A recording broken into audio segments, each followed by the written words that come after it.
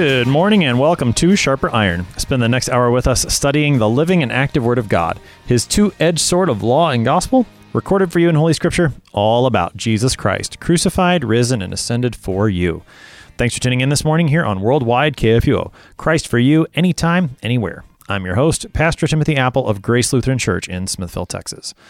Sharper Iron is underwritten by the Lutheran Church Extension Fund, where your investments help support the work of the Lutheran Church Missouri Synod. Visit lcef.org for more information. On this Friday, December 18th, we are studying Isaiah chapter 62, verses 10 through 12. The way is cleared, the signal is lifted, the message sounds forth, your salvation comes. To help us sharpen our faith in Christ as we study God's Word today, we have with us regular guest, Pastor Carl Roth. Pastor Roth serves at Grace Lutheran Church in Elgin, Texas. Pastor Roth, welcome back to Sharper Iron. It's a pleasure to be here. Pastor Roth, we're looking at Isaiah 62 this morning because Isaiah 62 verses 10 through 12 is an Old Testament text for the Christmas dawn service. I don't think I've ever had a Christmas dawn service here in Smithville, but well, go ahead. Have you? No, we haven't. I think it would be a hard sell. You know, it's kind of tough getting people to church even before, 10 o'clock on Christmas Day.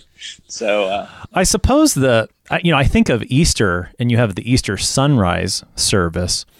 I suppose dawn on Christmas is an appropriate time to have a separate service, thinking of the joy that is there waking up, knowing that the Savior has been born. Not all that different from, I suppose, the joy of children waking up on Christmas morning that sometimes you see in movies or read about in books. And so it seems appropriate to me to have a Christmas dawn service. And certainly we've seen how the prophet Isaiah fits in very well with the season of Advent. Today we're talking season of Christmas. We've been jumping around the book of Isaiah in this series in the midst of other prophets as well, thinking about our Lord's coming. Now we're arriving actually at the coming on Christmas. Give us some context in the book of Isaiah. Remind us of some of the things we've seen the prophet do, where he's been, and where we're landing here in chapter 62 today. Well, we're coming close to the end. And so we had the servant songs, 42, 49, 52 and 53, which of course is predicting why the Messiah is going to come, and that is namely to be the righteous one who will bear the sins of the masses and lay down his life for the peoples. I think that as you get towards the end of Isaiah, it tends to point towards the last days. Advent is always a good time to talk about the end of the world too, and the return of our Lord. But yeah, as you get closer and closer to the end of Isaiah, it's focused more and more on the outreach of the church, on missions. So Isaiah is a little bit of a biblical canon in miniature. The first 39 chapters tend to focus mostly, more so on Old Testament type themes. Isaiah 40 predicts John the Baptist coming. Isaiah 53 is the crucifixion, and then it ends on a point of resurrection. And then as you get to the end of Isaiah, it does have that sort of Matthew 28 feel. Go unto the Gentiles, because there's this heavy emphasis upon the Epiphany light shining out to the Gentiles and the ingathering of the peoples. And especially Isaiah 65 and 66 focus on last judgment and the new heavens and the new earth. I was reflecting on Isaiah 62 in preparation for this study, I recalled that Isaiah 62, 1-7 is actually the appointed Old Testament reading, at least in Lutheran service book lectionaries, under occasions for the Mission Festival. And you're right, you do start to see this emphasis on mission in the latter part of Isaiah. I think it's Isaiah 60, that's the appointed Old Testament text for the day of Epiphany, which speaks of the coming of the Magi. And so, kind of the sweep of Isaiah, if we can say it like this, is particularly when you get to chapter 40, chapters 40 through 55 really focus on that servant of the Lord and all that he will do, culminating in that section with the familiar text from Good Friday. He was stricken, smitten, and afflicted, like a lamb led to the slaughter. He was silent. All those familiar phrases that we know from the season of Lent.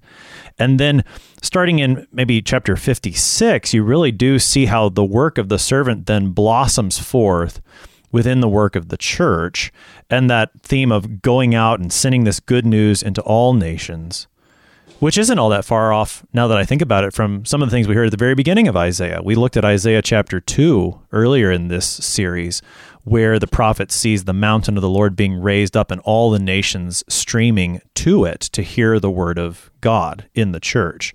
So, I mean, with all these themes then, now that we know we're arriving in this text on Christmas dawn, how do these things come together on a celebration like Christmas?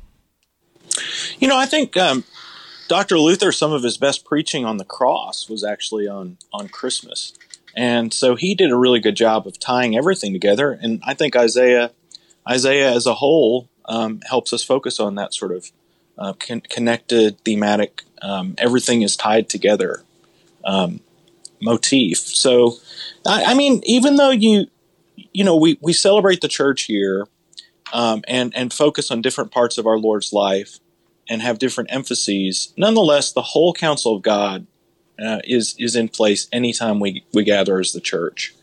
But I think this text in particular from Isaiah 62 is very, very nice for the dawn of Christmas, because we see, if we take the context into account, there is a sort of emphasis on a new world dawning, and the brightness. We get the language of brightness and a burning torch at the beginning of Isaiah 62. Maybe we should actually read a few verses to lead up to it. Sure. So the text for Christmas dawn is Isaiah 62 verses 10 through 12. I'll read up to that so we can get a little context before we jump into those appointed verses. So this is Isaiah 62.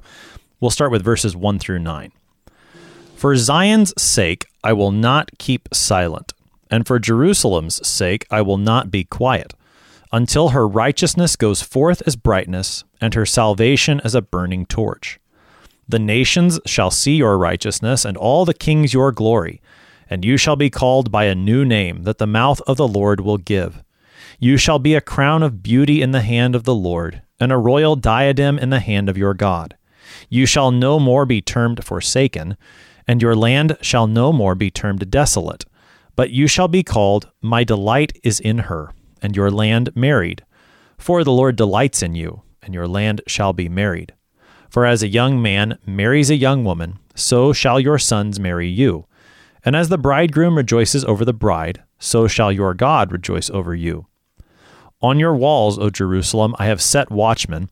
All the day and all the night they shall never be silent. You who put the Lord in remembrance, take no rest, and give him no rest until he establishes Jerusalem and makes it a praise in the earth.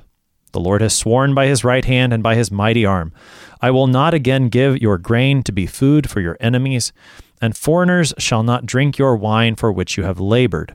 But those who garner it shall eat it and praise the Lord, and those who gather it shall drink it in the courts of my sanctuary. That gives us the context leading up to verses 10 through 12. Pastor Roth, there's tons there, and again, we're going to focus on verses 10 through 12, which we'll read in a little bit. But what's in that preceding context of chapter 62, verses 1 through 9, that we should notice as we get ready to read 10 through 12?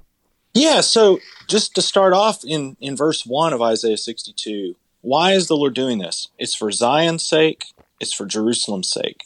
So this reminds us then it is that everything in Christianity, and this really comes to the fore at Christmas, is for us men and for our salvation, as we say in the Nicene Creed.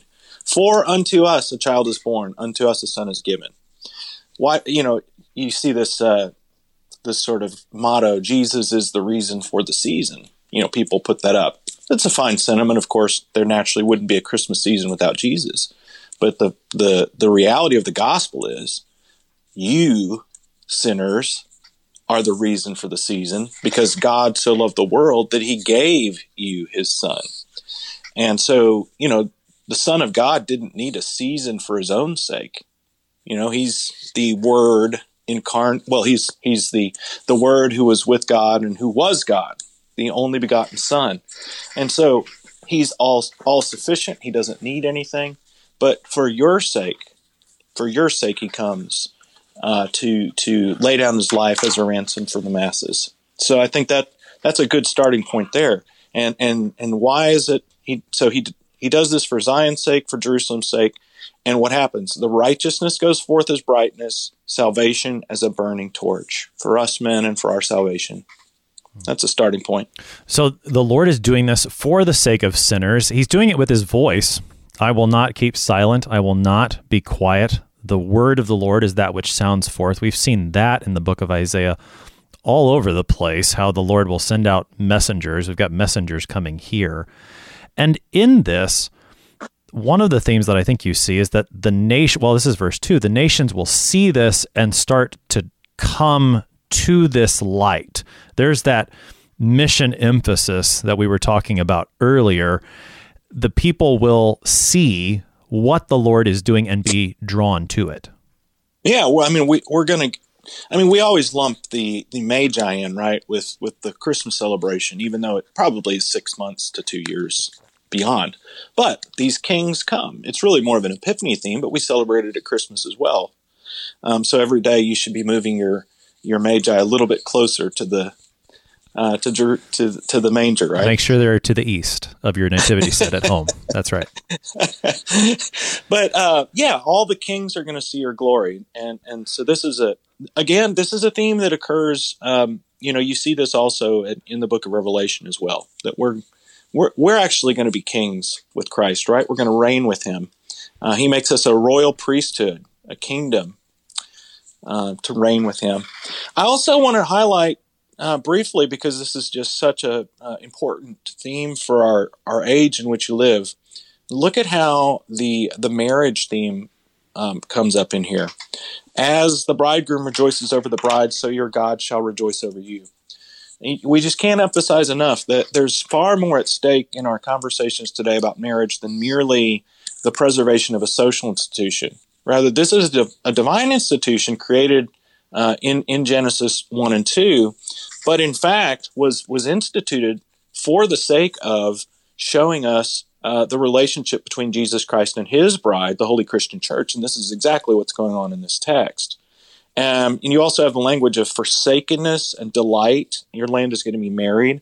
So this is the language of the Lord coming and taking for himself a bride, which really reminds us of Ephesians 5, that Christ laid down his life for the church because he loved her, gave himself for her, and then washed her through the waters of holy baptism. In that language of marriage there, with the contrast between, say, the names in verse 4, forsaken and desolate, versus my delight is in her, and then married, you see how the Lord takes for himself a bride whom he makes lovely. His bride was not lovely before he came to her. There's many images in the scriptures where the Lord talks about the way that he called Israel to himself, and he's the one that made her lovely in his sight. They didn't bring anything to the table, such that the Lord is doing the giving here. Apart from him, they would be forsaken, they would be desolate, and the whole world would see that. But when the Lord comes, then the world begins to see what the Lord is doing for the church, is drawn to that. I'm reminded of the hymn, "The Church is One Foundation," and some of the imagery that's talked about there. It uses the language of bride and bridegroom, as you've mentioned. It also talks about, the world sees her. How does it go? Though with a scornful wonder, the world sees her oppressed, by schisms rent asunder, by heresies distressed. I mean, that's what the world sees, and yet this is the reality of what the Lord is doing here in this text in Isaiah 62. Yeah, and again, Ephesians 5, he sanctifies the church. He washes her. He makes her clean. He presents her to himself as spotless and holy. And as we do sing in that hymn, with his own blood, he bought her, and for her life, he died. So, this is beautiful imagery, but again, just so important to emphasize that marriage in the church must be maintained and praised, because it is the essential way that God describes his relationship with us. And if we lose that, then we will lose the greater gift. If we lose what marriage is for men and women, we risk losing the greater gift of the relationship between Christ and his bride, the church, and a proper understanding and application of that. That's right. And then also one other important thing to emphasize is that he, the bridegroom, always remains faithful. And that's very clear in this text, that the Lord is faithful. We will not be forsaken. Now, we might stray. We might, wander a bit, but we can always come back to our bridegroom, who will welcome us with open arms, cleanse us, and receive us back into his arms. Given the context of Isaiah, that's very important as well. These words, though written in the 700s, maybe 600s BC, really apply to the people of Israel about 100 years later when they're in exile in Babylon. And if there was ever a time in Israel's history when they thought that they were desolate, forsaken, that would have been it. And so for the Lord to speak these words through Isaiah, again, 100 years ahead of time, would have been a tremendous comfort for them to know that the one who had sent them into exile because of their sin was also going to be the one who would bring them back from exile and restore them to that true relationship with him. Though they had committed adultery against him by their idolatry, he was going to seek after them and restore them once more. Exactly. And it's also really important to remember with Isaiah that there's multiple levels of fulfillment going on. So there is going to be the fulfillment in the recalling of the people to Israel, the reestablishment of temple worship, and so on. But then the greater fulfillment is going to come with the coming of the Messiah. Which is why a text like this shows up at Christmas. And also then, as we've said, invites us to reflect upon our Lord's entire ministry, particularly as he goes to the cross, as he rises from the dead, and even now in his ministry that he does through his church in the preaching of the word and the administration of the sacraments. All of these things, I mean, a text like this reflects throughout the ages on all of those things as we see our Lord at work to do this, not just for his people in the Old Testament, but also now for his people in the New. Right. You also get echoes of Psalm 98 in here when it talks about God's right hand and his mighty arm. So, "Oh, sing unto the Lord a new song, for he has done marvelous things. His right hand and his holy arm have gotten him the victory." Psalm 98 is the joy to the world psalm. Yes. Correct? Yes. So again, another Christmas time that we're thinking of those themes. One more thing in the context to pick up, Pastor Roth, would be the watchmen that are mentioned in verses 6 and 7. Tell us a little bit about them. Well, it's going to set the stage for verses 10 through 12 because you're going to have entrance through the gates, preparing a way for people to come back into Jerusalem. And so I think those watchmen are going to be on the lookout. And that really reminds me of Wake, Awake, for Night is Flying, too. And, the watchmen on the heights are crying, "Awake, Jerusalem, arise." So I think that anytime we come across that language of watchmen, it should alert us to the entrance into the kingdom, entrance into Jerusalem, and then also the return of the bridegroom on the last day. So again, those are some of those Advent themes coming up. Some of the end of the church year themes that are coming up again. The Wake, Awake, for Night is Flying. That's one of the best hymns in the book, in my opinion. The watchmen are even singing in stanza 2, which is just but again, think of, to put it in context historically, think of the great joy that would have been there for the people to recognize that the Lord's deliverance was coming. To go back to, the return from exile is often called a new Exodus. And think about what the people do after the crossing of the Red Sea in the book of Exodus. They sing. You get that song of Moses in Exodus chapter 15, where the people break forth into song because of what the Lord has done.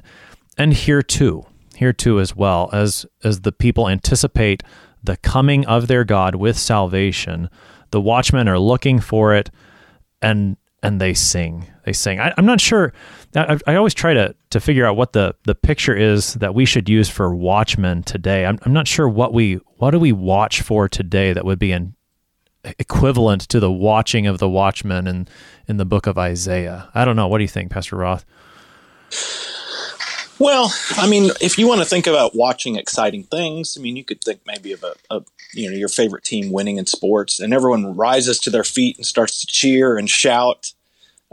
So, that's not, analogous necessarily, but it could be something we could think about. Sure. I mean, I've tried, and I don't say this just because of Christmas, but maybe when there's a husband and wife who are expecting a child and the grandparents are at home waiting for that phone call to find out that the child has been born, the child is here, something like that kind of anticipation where you're waiting for this news, and when it finally comes, there's this great joy, relief, just exuberance over what the Lord has done.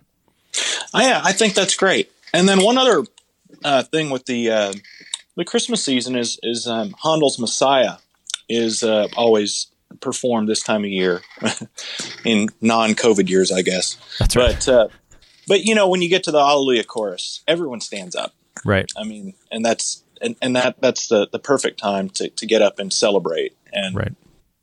Right. And Handel's Messiah is a fantastic example of how these Christmas texts, Advent Christmas texts, lead beyond them. As you said, Handel's Messiah gets played around this time of year, but it keeps going past, we all know the "For unto us a child is born," but there's a lot more to that piece. And he really takes you into the passion and also the resurrection, and then to the second coming as well. And I think that's a fantastic example of how all these things that our Lord does go together as one big package.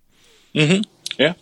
So let's read now the appointed text for Christmas dawn. This is Isaiah 62, verses 10 through 12. Go through the gates. Prepare the way for the people. Build up the highway. Clear it of stones. Lift up a signal over the peoples. Behold, the Lord has proclaimed to the end of the earth. Say to the daughter of Zion, behold, your salvation comes.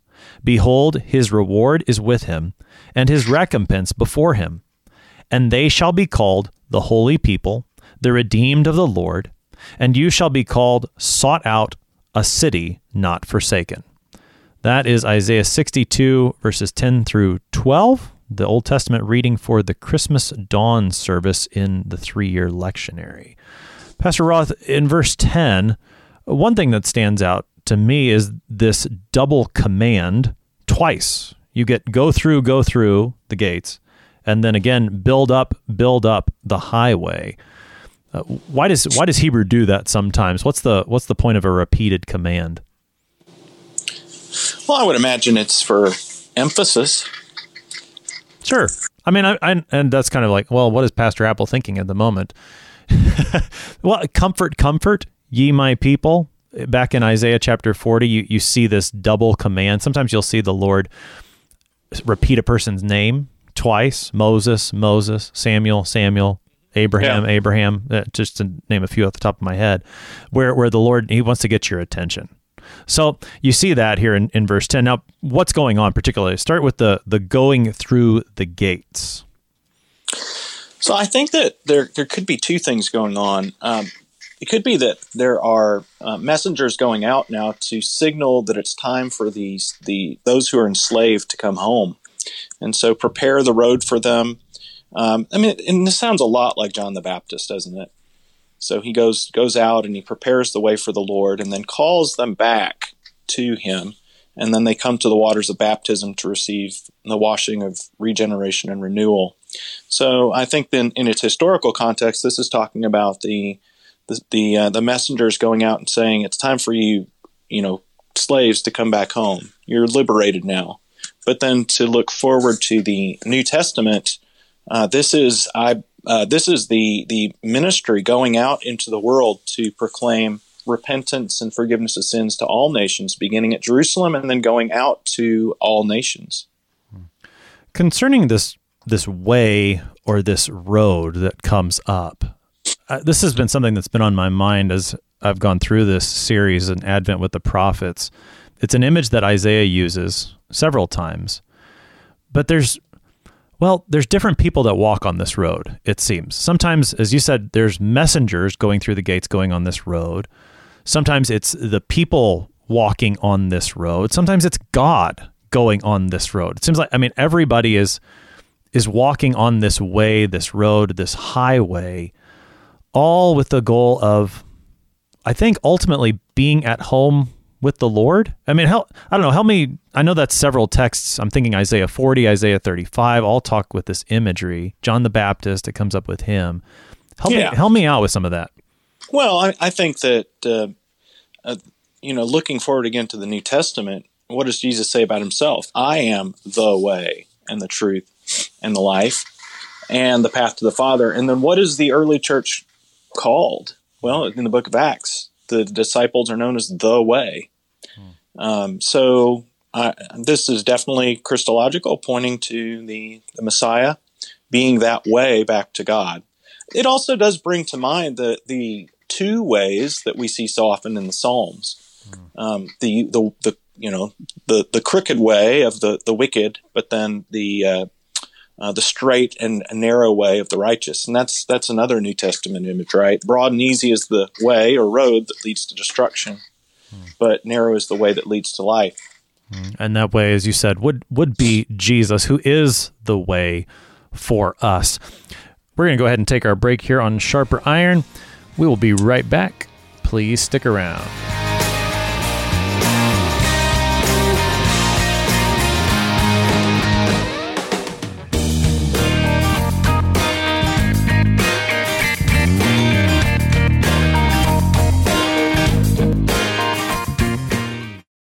Since 1978, Lutheran Church Extension Fund has had the humble privilege of supporting Lutheran Church Missouri Synod ministries and her workers. Thanks to faithful investors, LCEF has provided thousands of church workers, congregations, schools, and organizations with the low-cost loans and resources they need to reach more people with the saving name of Christ. To learn more, visit lcef.org or call 800-843-5233, 800-843-5233. Welcome back to Sharper Iron. It is Friday, December 18th. We're studying Isaiah chapter 62, verses 10 through 12, the Old Testament reading for the Christmas dawn service. We've got Pastor Carl Roth with us. He serves at Grace Lutheran Church in Elgin, Texas. Pastor Roth, prior to the break, we were looking at verse 10, where we get this familiar image from the prophet Isaiah and elsewhere in the scriptures of the way, which Jesus appropriates to himself in John 14. Early Christians are known as those who follow the way. Then Isaiah in verse 10 gives us another picture, one that we've seen before: lift up a signal over the peoples. What's the picture here with the signal, and how does the Lord fulfill this? Yeah, it also can be translated as banner. So the idea then is something lifted up so that it can attract people and lead people. So I do think this will point us forward to Christ in the New Testament being lifted up on the cross. And he says, when I'm lifted up, I will draw all men to myself. I think that text actually is saying that on the cross, Jesus draws all humanity into himself and suffers the wrath of God against the sin of the world. And then he's also lifted up there on the cross as that signal to summon people to come and be saved by him. He uses in John chapter 3, he compares himself to the bronze serpent that Moses once lifted up in the wilderness, which maybe seems like an odd Old Testament text to choose for that sermon, but it's perfectly appropriate that Moses lifted up the bronze serpent on the pole so that all who were bitten by the snake would live, in Numbers chapter 21. And so Jesus is lifted up on the tree so that all who have been bitten by sin would look at him in faith and live. Because, as you said, and I like the way that you said that he draws all men to himself in the sense that he takes all of mankind's sins and sufferings and sorrows upon himself, like Isaiah says in chapter 53, and he makes it his own, and then he dies in our place. That's a fantastic picture. Yeah, and it also really ties in, I think, with Genesis 3 as well, with the accursed serpent, right? What does the Lord do? He curses the serpent, and now this serpent is lifted up on a pole, and Jesus identifies as that accursed one. And what does Paul say? Galatians 3:13, cursed is everyone who's hanged upon a tree. So Christ was cursed by God's wrath on the cross to redeem those of us who are under the law, to set us free. And then that becomes the signal, that becomes the banner to which we look, which seems strange to our human reason. And yet that's where our Lord wants us to see him and believe in him. I'm reminded of, in the Passion accounts in the Gospels, how the Pharisees and the scribes and the lawyers, and they would stand there and they mocked him, and they said, if you come down from the cross, Jesus, we'll believe in you. But Jesus wants you to believe in him because he stays on the cross, like the centurion there. It's at the moment of crucifixion, as Jesus dies, that's when he sees truly that Jesus is the Son of God. And there's the signal, there's the banner that we look to that draws us to faith in the one who can save. Indeed, and the cries of the crowd, the taunts of the crowd, echo Satan's temptations in the wilderness. If you are the Son of God, then turn the stones into bread. Serve yourself. But for Jesus to have come down from the cross, which he certainly could have done, right? He's divine. Wouldn't have done us any good. So he pushes through the sacrifice to completion for our sake. And that is why Paul then will go out and say, when I was with you, I decided to know nothing among you except Jesus Christ and him crucified. And when he's rebuking the Galatians for their return to righteousness by the law, he says, "Oh, foolish Galatians, who has bewitched you? Was it not before your eyes that Christ was portrayed as crucified?" Now, this doesn't mean that they drew a picture or something. Rather, it was that Paul, through his preaching, depicted Jesus Christ crucified as the event that saved them from sin and redeems them from the Mosaic law, which, as he says in Acts 13, you could not be justified by. With this talk of the signal as well, and how the cross of Christ is not what we would expect. As in 1 Corinthians 1, he talks about that it's foolishness to the Jews and weakness to the Greeks. It looks like foolishness, it looks like weakness, and yet it truly is God's wisdom, and it is his power to save.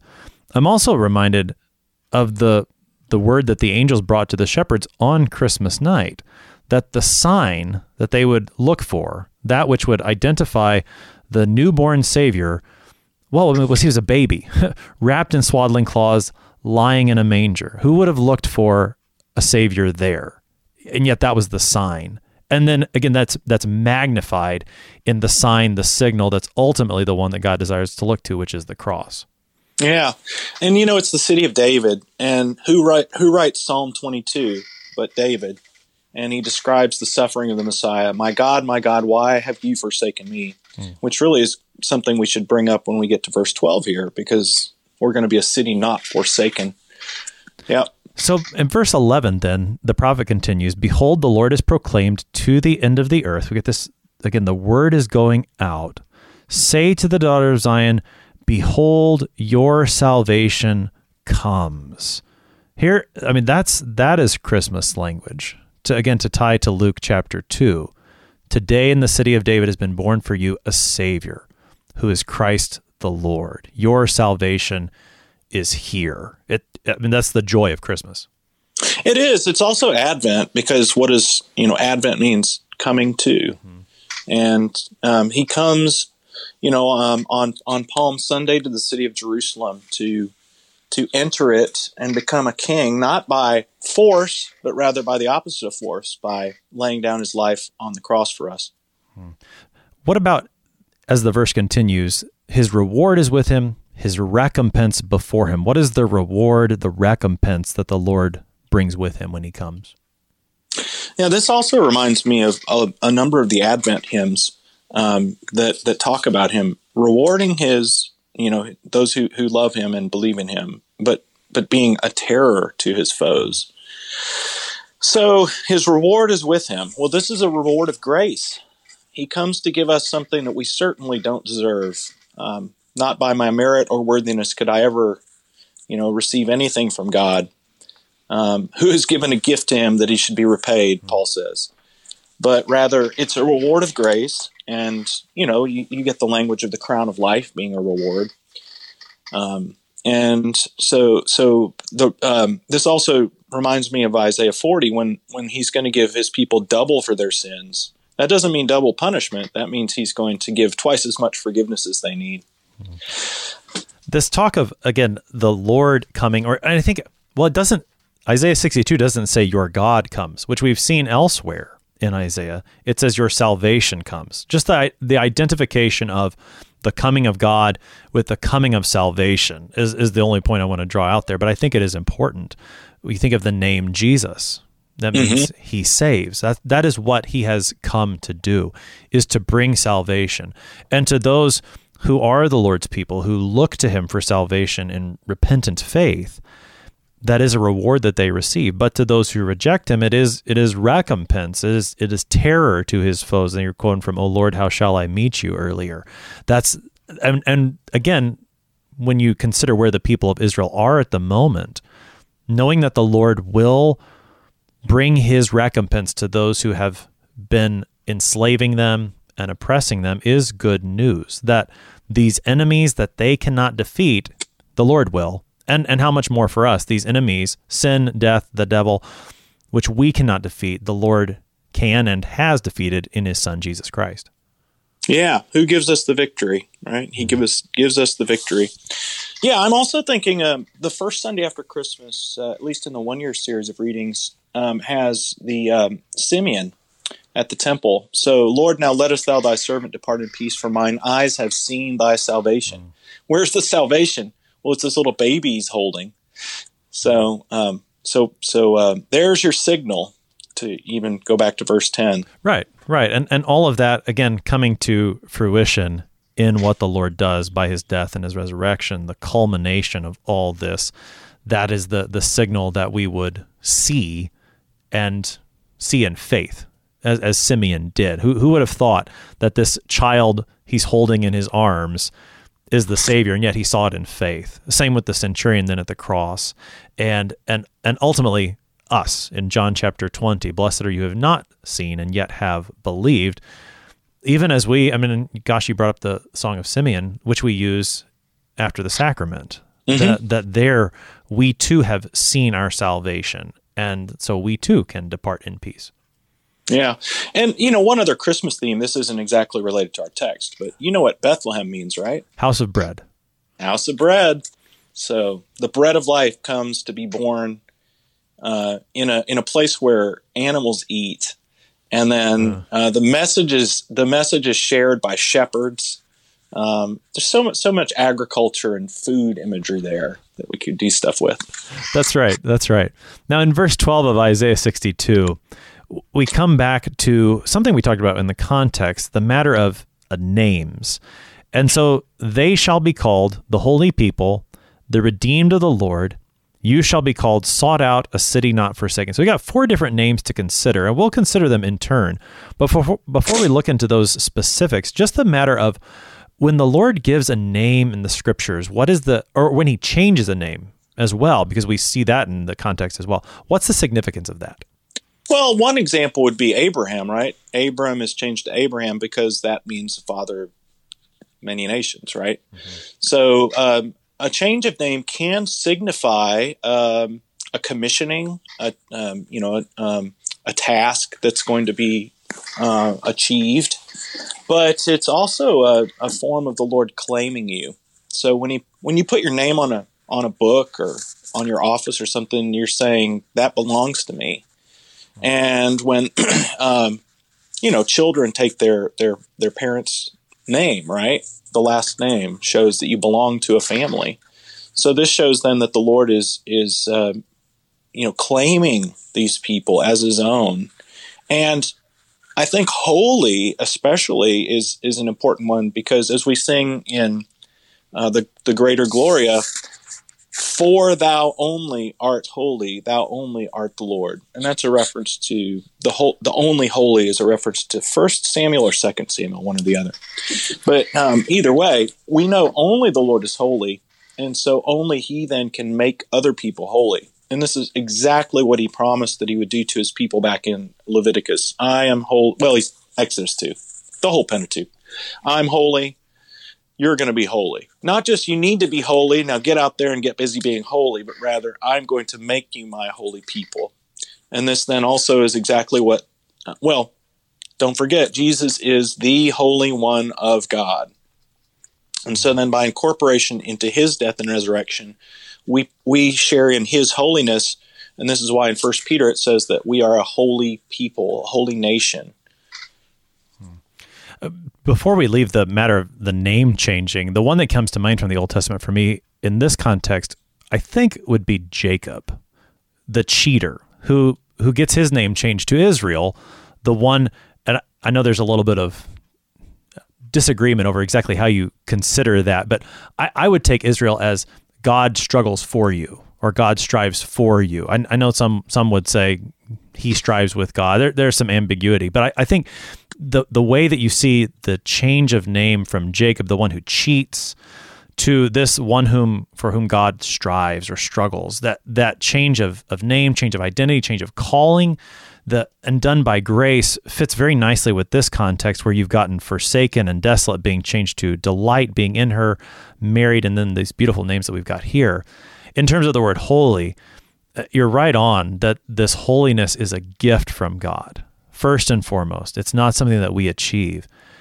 In the New Testament, one of the places we see this very often is just at the beginning of Paul's epistles, where he will write to the saints. The word saints, that's the holy ones. And even right there in those verses that sometimes we skip over, there is that same gospel that you get here in Isaiah 62. These are holy ones, not because of, how great those folks in Corinth were, right? Those Christians in Corinth, they had issues, and yet Paul names them saints, which is beautiful gospel. It is, and in fact, you'll often get in English translations, even such as the ESV, that the Corinthians were called to be saints. But the fact is, to be is not in the Greek text. It is called saints. So he's summoned them to be saints, but more fundamentally, he has named them saints.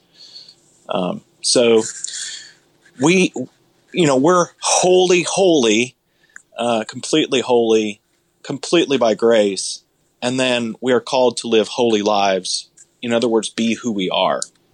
Right. And we talk about this often in the third article of the Creed. We talk about sanctification, and we can speak about that in a narrow sense, which is being holy as we are, the holy life that God gives us to live. But what we're talking about here is sanctification in the broad sense, this gift that God gives to us as he calls us by the gospel through the word.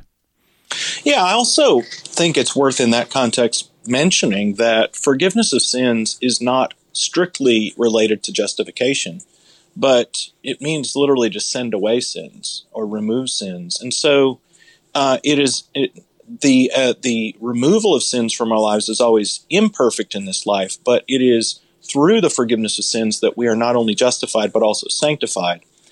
Also, we call the Lord's Supper the Holy Communion because it is the holy body and blood of Jesus. And I don't think we should downplay the reality that it is this holy body and blood being given to us, and it has sanctifying effects. So it's not just a reminder that I'm forgiven, but it is also something God is actively working through, a means of grace. The next name after the holy people that Isaiah gives us here is the redeemed of the Lord. What's the significance of that name? So to redeem means to set free from slavery. So the event of the Exodus is the Old Testament event of redemption par excellence.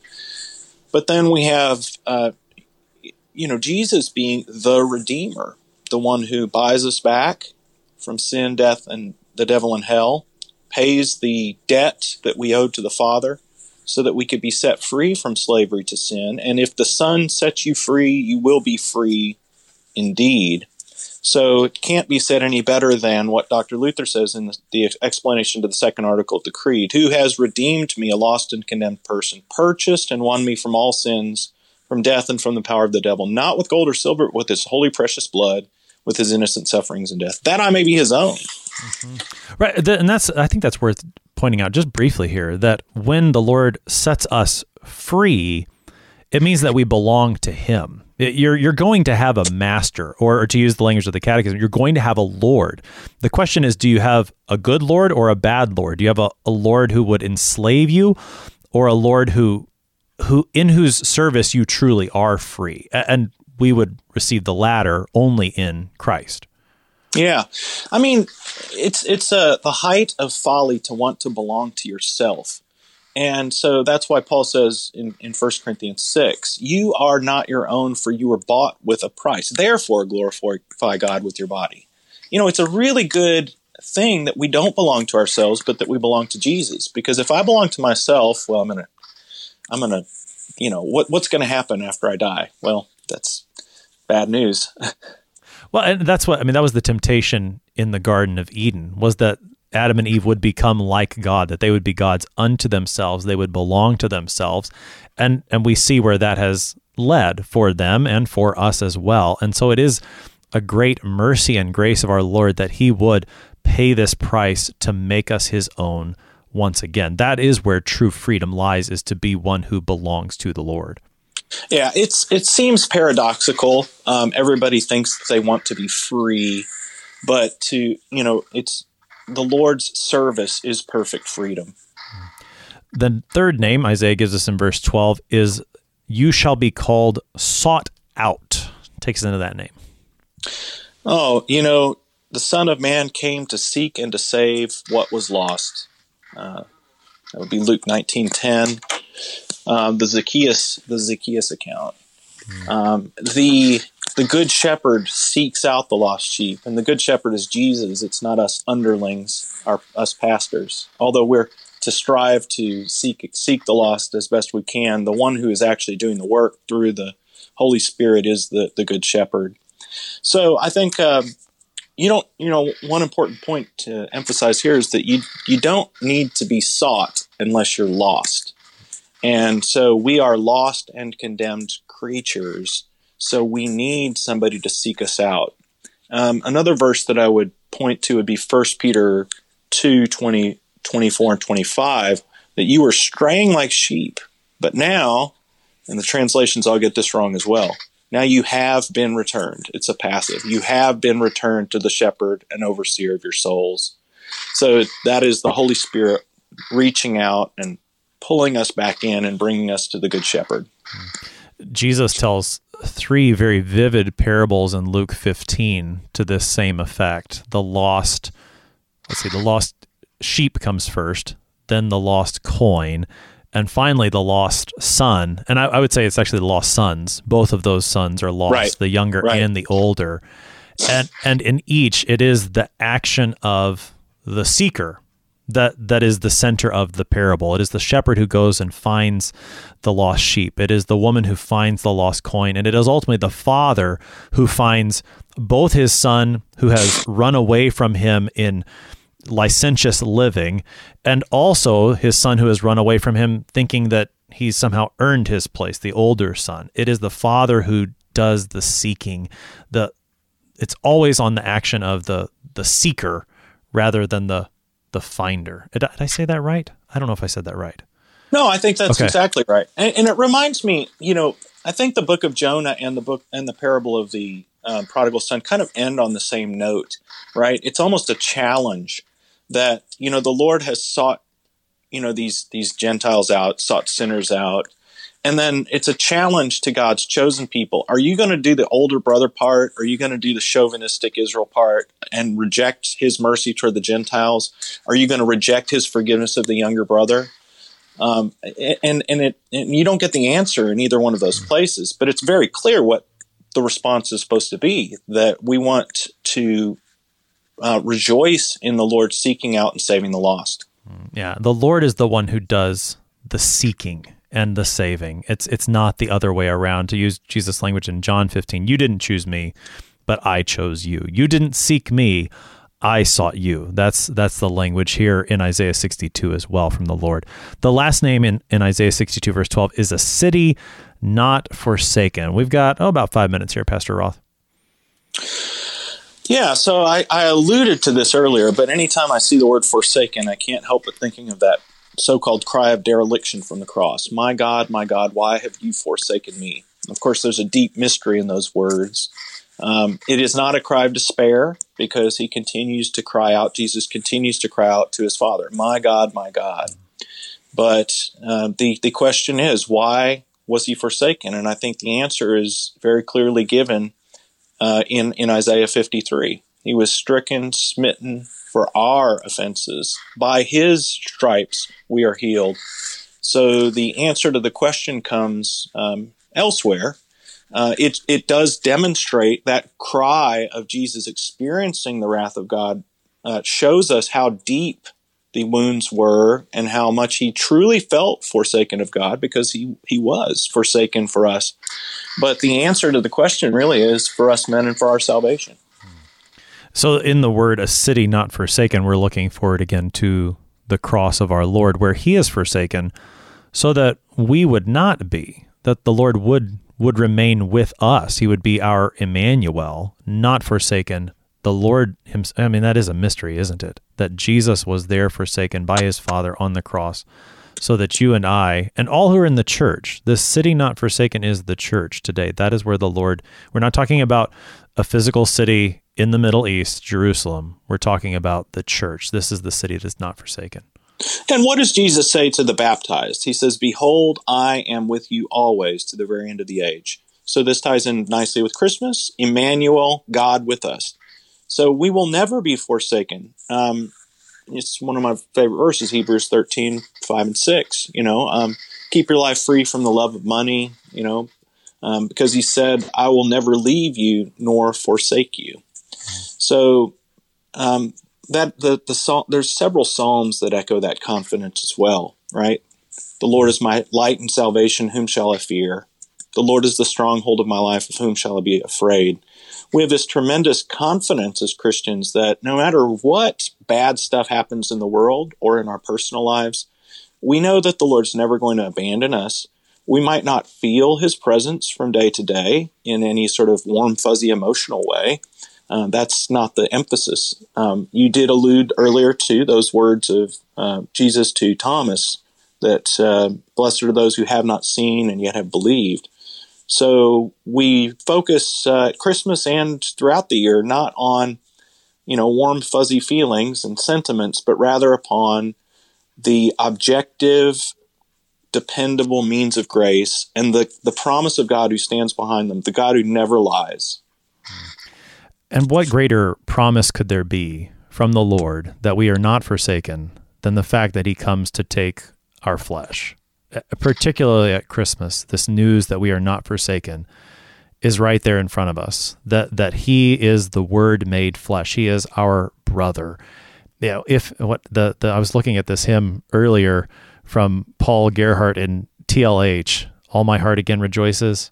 If our Lord and Maker hated men, would he then be a flesh partaker? And the answer is no. If he hated you, he wouldn't have taken your flesh. And there's the proof that you are not forsaken, but the Lord loves you, and he still comes with that same flesh and blood in his sacrament of the altar. And as you said, this is such a great comfort to us Christians. Pastor Roth, with just about 30 seconds, I'll let you respond or give us closing words of comfort here this morning. I just want to read one stanza from Praise God the Lord, ye sons of men, TLH 105. A wondrous change which he does make. He takes our flesh and blood, and he conceals for sinners' sake his majesty as God. He serves that I, a Lord, may be, a great exchange indeed. Could Jesus' love do more for me to help me in my need?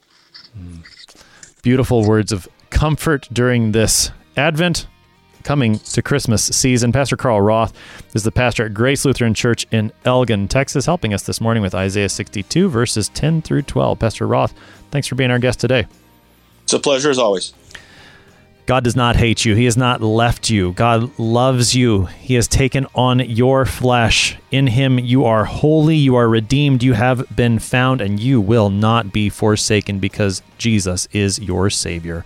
I'm your host here on Sharper Iron, Pastor Timothy Apple of Grace Lutheran Church in Smithville, Texas. Thanks for spending the morning with us. Talk to you again next week.